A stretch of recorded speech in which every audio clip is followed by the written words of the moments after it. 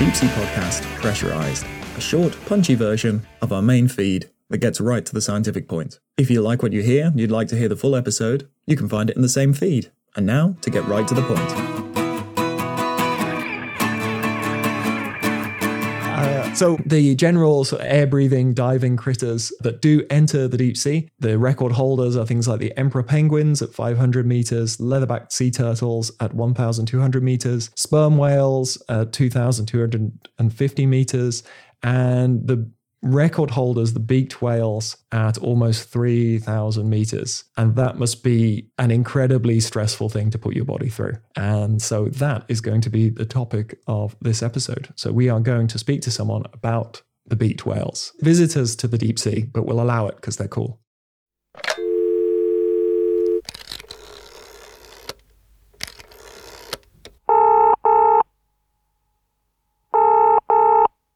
I'm joined by Dr. Nicola Quick, lecturer in marine conservation at the University of Plymouth and an adjunct assistant professor of marine science and conservation at Duke University.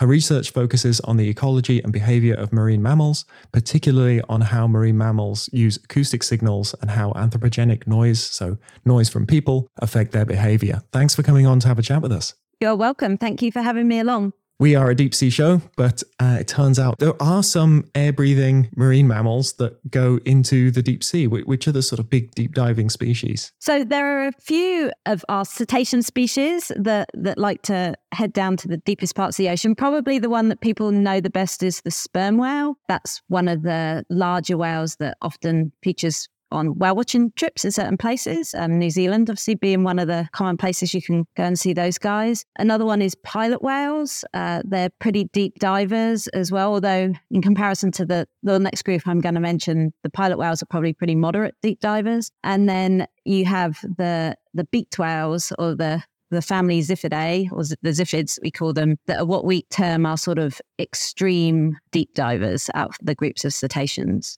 And for a lot of folk, nothing is going to pop into their brain when they hear the term beaked whale. I think a picture pops up when they hear whale, and then I say beaked, and a beak doesn't really fit on the classic shape of a whale's head. So if somebody was looking at a beaked whale, what would they be looking at?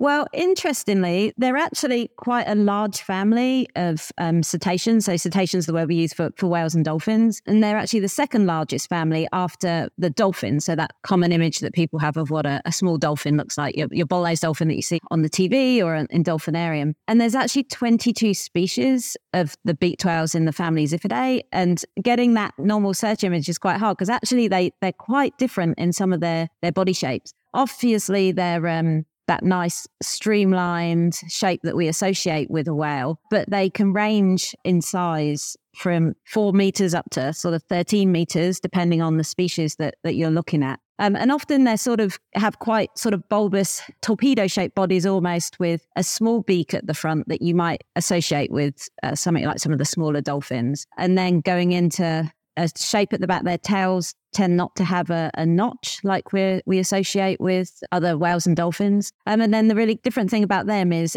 unlike something like a big humpback whale that people might have seen on the TV that have those big white pectoral fins, beaked whales have very small pectoral fins, so those fins on the sides of their bodies. So they look quite these sort of stubby little fins, and that's just to make them as streamlined as possible to help them as they're diving deep down into the ocean. Oh, that's amazing. So one of the most specious groups, one of the most diverse families of whales and dolphins. It's not one that pops up in our minds, and that we'll dip into why they're so infrequently seen. What are they doing out there? How are they living their lives? Well, you're right. They are. They're actually one of the least known groups of mammals out of any groups of mammals. So that's why people don't have that search image. And the thing that probably makes them even less known to humans is where they're actually living. So these guys live in deep water areas, and that can be around off deep drop-off zones, or also they can be island associated if you have some areas where there's some steep drop-offs around islands. So those ones might be seen by people a little bit more frequently, but typically they're in these deep offshore waters that are not really that accessible for your average human to get to, unless you've got a well-equipped boat to actually get out there and see them. And the really interesting thing with these guys is, even though we say there's about 22 species, some of these have only really been described in the last couple of decades, and there's still a few of those species that we maybe only know from a skull that has been found washed up on a beach. And really, out of all of those species, there's only 3 or 4 that are reasonably well described. And that's due to how far offshore they live, in the areas that are harder for us to get to. And also, they're not one of these species that spends a lot of time jumping about at the surface like you might associate with something like a humpback whale. They don't show off. No, they don't tend to. It's not saying that they don't breach. If they want to, they can. But yeah, they're not one of these look at me species like a humpback whale or a dusky dolphin. And living out there so remotely, we're probably getting less strandings. We're not finding skulls and vertebrae washing up. They're sort of hidden yet abundant. Yeah, it's really interesting. Yeah, generally, because they live so far offshore, I think for a stranding, it's got much further distance to travel for it to wash up on a beach for someone to find. And they may well just sink out there in the deep sea. You do get strandings of them. Some of the populations that live maybe nearer to some of the island chains in the Caribbean or in other sort of island areas, that's where they probably get a lot of them washing up. And obviously when they start decomposing in the sea, and just that time it would take for them to actually wash up and get to the beach. Yeah, once they're floaty and smelly. Yeah. That wonderful stage. Yeah. What's a day in the life of a beaked whale? How are they spending their time if they're being all cryptic and avoiding us? Yeah, I guess I'm generalizing about beaked whales in general. The one I study is the goose-beaked whale, Xiphias cavarostris. So that's the one that I know the most about, but there are a couple of other species.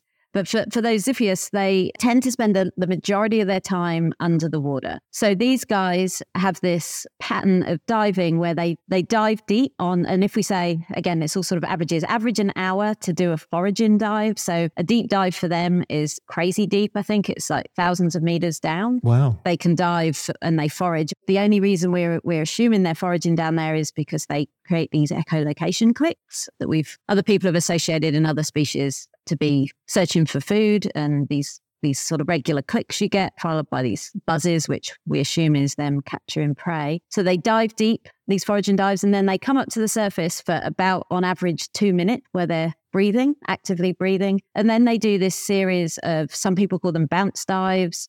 Some people call them shallow dives, which is slightly misleading because they then do these series of dives that are in theory shallow, but are still to 300-400 meters. Oh, that's weird. I know, it's really weird. It's almost like a deco stop. They sort of stretch their body to its limit and then come back up shallower. Well, yeah, that's sort of the theory, in that they do these big deep dives and then they're doing these shallower dives, which we call an inter-deep dive interval. So just that time, they're still diving, but it's the time between those big deep dives before they head out again. So you get what is sort of these patterns of one really deep dive and then maybe 4 or 5 shallower dives with 2 minutes at the surface between, and then they're back to a deep dive. That's incredible. Yeah. So little rest after pushing, no free diver is going to turn around and go straight back in after 2 minutes of huffing on the surface. Yeah, it's really interesting. And I've looked quite a lot at that diving behavior, and we can get into that, I guess, with how they're doing that. But yeah, it's a really interesting approach to be diving that deep, breathe for a couple of minutes, and then for any other animal, it'd be going deep again. But for them, it's shallow.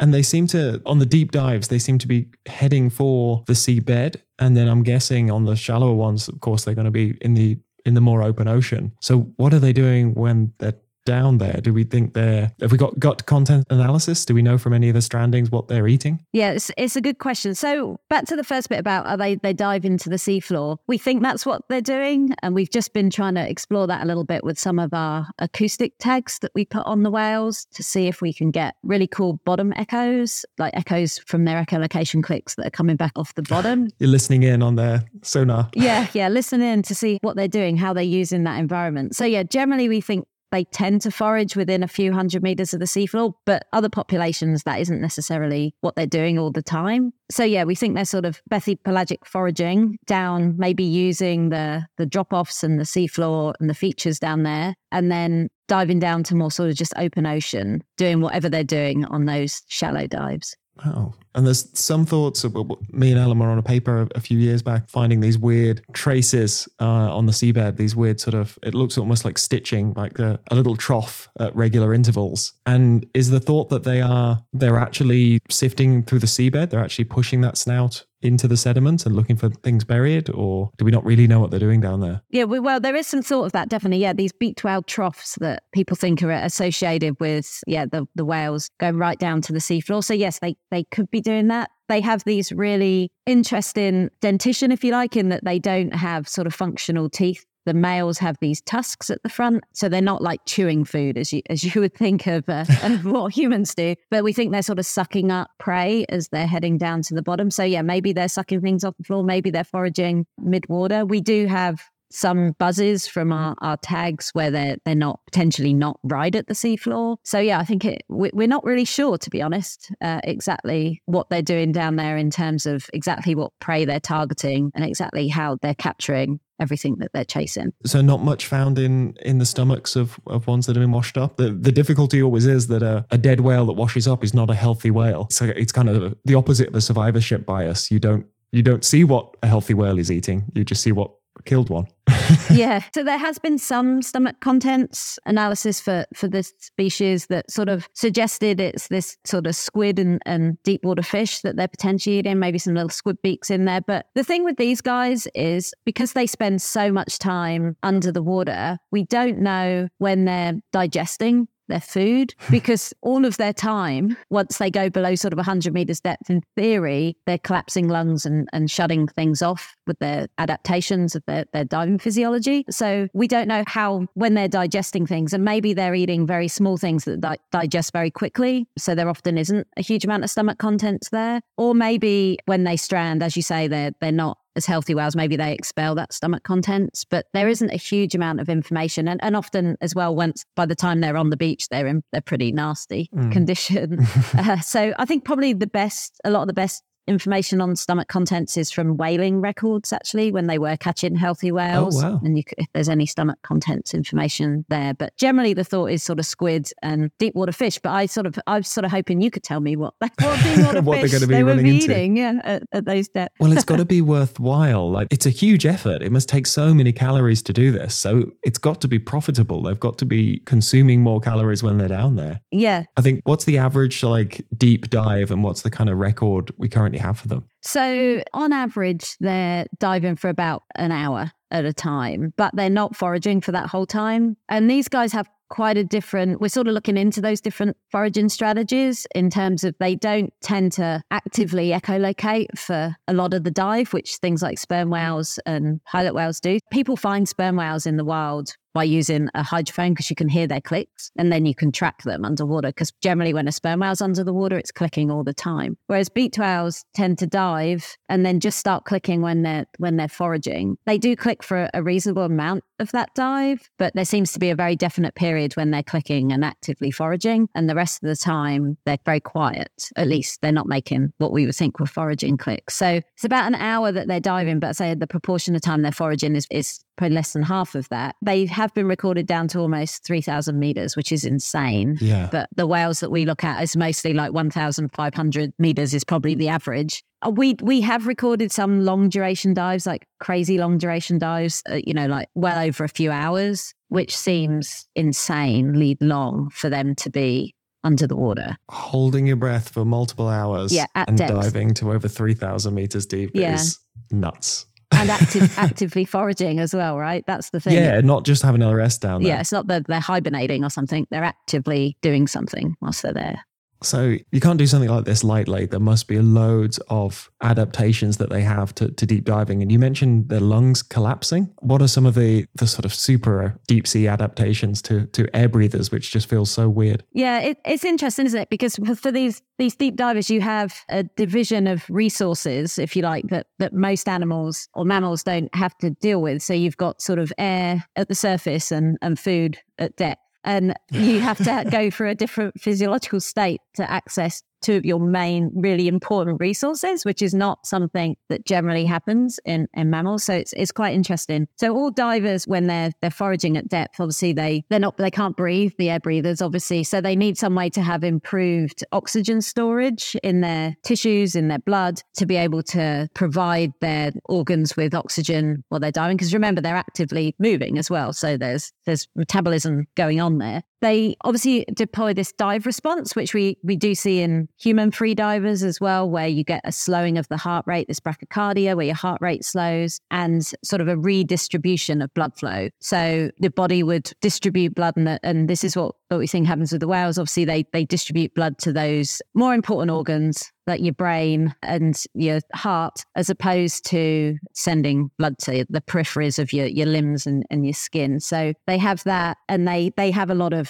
I'm not a physiologist, but they have a lot of sort of physiological adaptations with the types of muscles they have, the amounts of myoglobin, which obviously is very good at storing oxygen in the tissues, and even how much they invest in things like brain tissue. So they actually have quite small brains. Oh. So they invest less in these sort of tissues that are metabolically expensive, if you like. So there's a huge range of adaptations that these guys have. I was reading as well that the lungs collapsing, as horrible as it sounds, is actually a good thing, because diving that deep, they would have all sorts of gas issues. And I think there was shallow water blackouts as well. So it was almost by the lungs collapsing and they're no longer performing gas exchange, it kept them safe from, say, getting narked at depth. And then on the way back up, just as they were sort of approaching shallow water blackout, that's when the lungs would reinflate, not with any fresh air, but just with the same air that was in there, but compressed almost away. Would give a little oxygen boost just at that last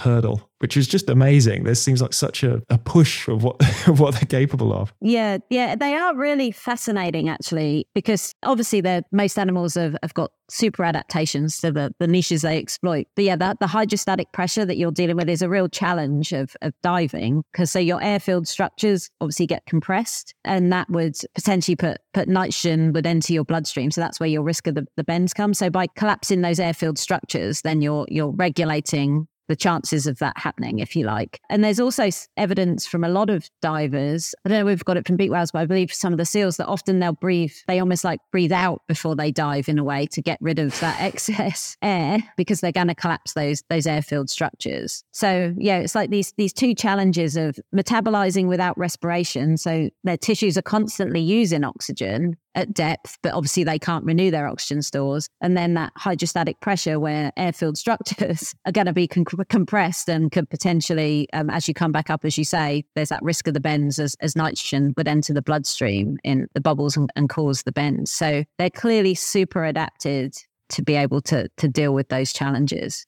So to flip to your work, you've mentioned a few interesting things. You've mentioned acoustic tagging. You've mentioned recognizing individuals. What is your research like? How are you studying something that seems to be, so well hidden? Yeah, I sort of flip between really liking beaked whales and really hating beaked whales, because they're really, really challenging to work with, but it's super rewarding, I guess, when you can work with them. With any marine mammals, I think a lot of the well-studied groups and populations are in places where they're accessible. And we're very lucky in the study site that I work with. And I have to mention here, before I was at Plymouth, I was over at Duke University in the US, working with a great group of people out there that sort of developed this study on beaked whales. So Andy Reid's group and Doug Nowacek's group. And they basically were out off Cape Hatteras, which is on the east coast of the US. So there's a drop off quite close to shore. It's still about sort of 40 miles, but it's close in terms of other places. Fuel cost isn't so bad. Yeah. So you can get out and back in a day, but you have to sort of go to see a chiropractor afterwards. But yeah, it is sort of an accessible place for beaked whales. But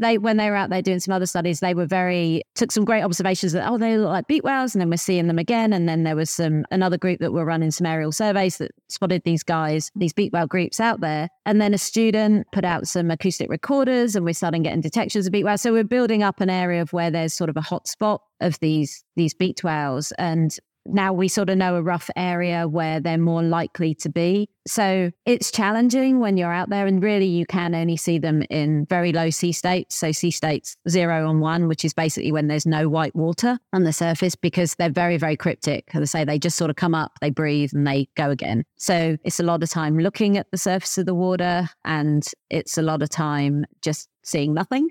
And then when we do see animals, you've got, a very short window of a few minutes to actually get over and look at these guys. We spend a lot of time taking photos of them, because with all marine mammals, generally, there's some part of their body that has natural marks, and whether that's their dorsal fin, that's usually the easiest thing because it sticks out above the surface of the water. So you can take photos of those dorsal fins and you can match individuals, because once they get those marks on their fins, they don't tend to change unless they get more marks over the top. But if you get enough regular photos, you can match individuals over time. So that's how we know that we're seeing the same individuals. With the Cuvier's beaked whales, they have these really different body colorations. As the males get older, they get more white, which is really interesting. Not quite sure we know exactly why that is, but that does actually, a white whale is much easier to see than a brown whale.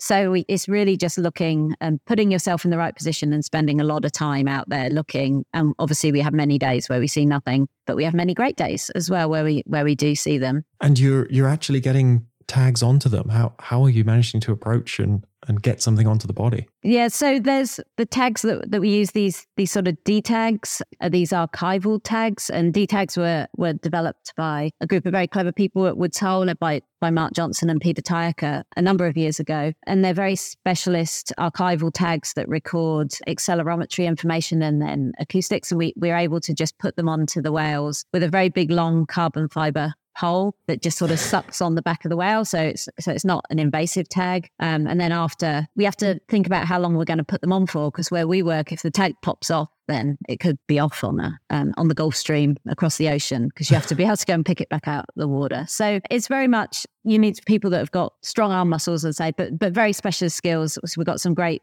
boat drivers that have got lots of experience driving around whales. You have to approach very carefully. You have to often take many hours watching the whales till you know exactly who you're going to try and tag. So, and it's all done obviously under permitting from the Marine Fisheries Service and NOAA, and under the Marine Mammal Protection Act in the US. So it's a very strict permitted activity, and only a few people can actually do it. So we're very lucky that we have the skills in our field team to be able to do that.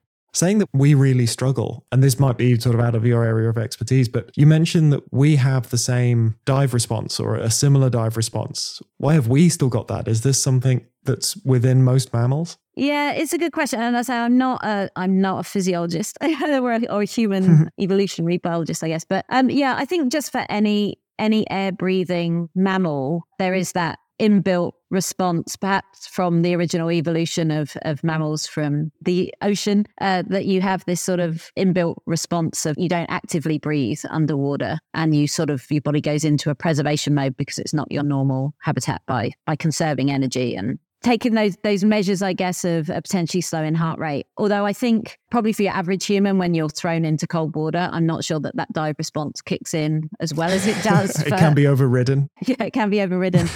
Is there anything that is often misreported that you'd like to set the record straight on? Probably that people generally just think sperm whales are the deepest diving whales, and the beaked whales definitely go deeper than them. So that's probably, but it's just because sperm whales are more well known and people are much more likely to have seen them or heard about them. And everyone does that classic giant squid fighting a sperm whale. Yes. The battle we never see kind of thing. So these quiet, subtle whales snuffling up probably little fish and squid. But it seems like they want to be forgotten. They want to be sort of overlooked so they can hide away. I think they're quite happy just getting on with their everyday lives. Generally, they are reported to strand with military sonar. But yeah, that's sort of how they were getting more visible to people, was this link between human activities and beaked whales, which is where a lot of my research works, looking at how their diving changes with the effects of noise. Is the link pretty strong? It does seem to be our activities that are disrupting them. Well, it's complicated. There's a couple of published papers actually about it where they do seem to react in terms of some sort of behavioural response, but we don't really know the mechanism, and that's sort of what we're looking for now. So I don't think it's unsurprising though that if there's a loud noise somewhere, then things respond to it. I mean, I think that's pretty commonly known of mammals. Shouldn't be controversial, really. It shouldn't be that controversial, but there's certainly suggestion that some mass strandings in beaked whales are associated with military activities in different parts of the world. So there's published information on that. So a lot of our work is starting to look at why that might be, because obviously it's not all the time.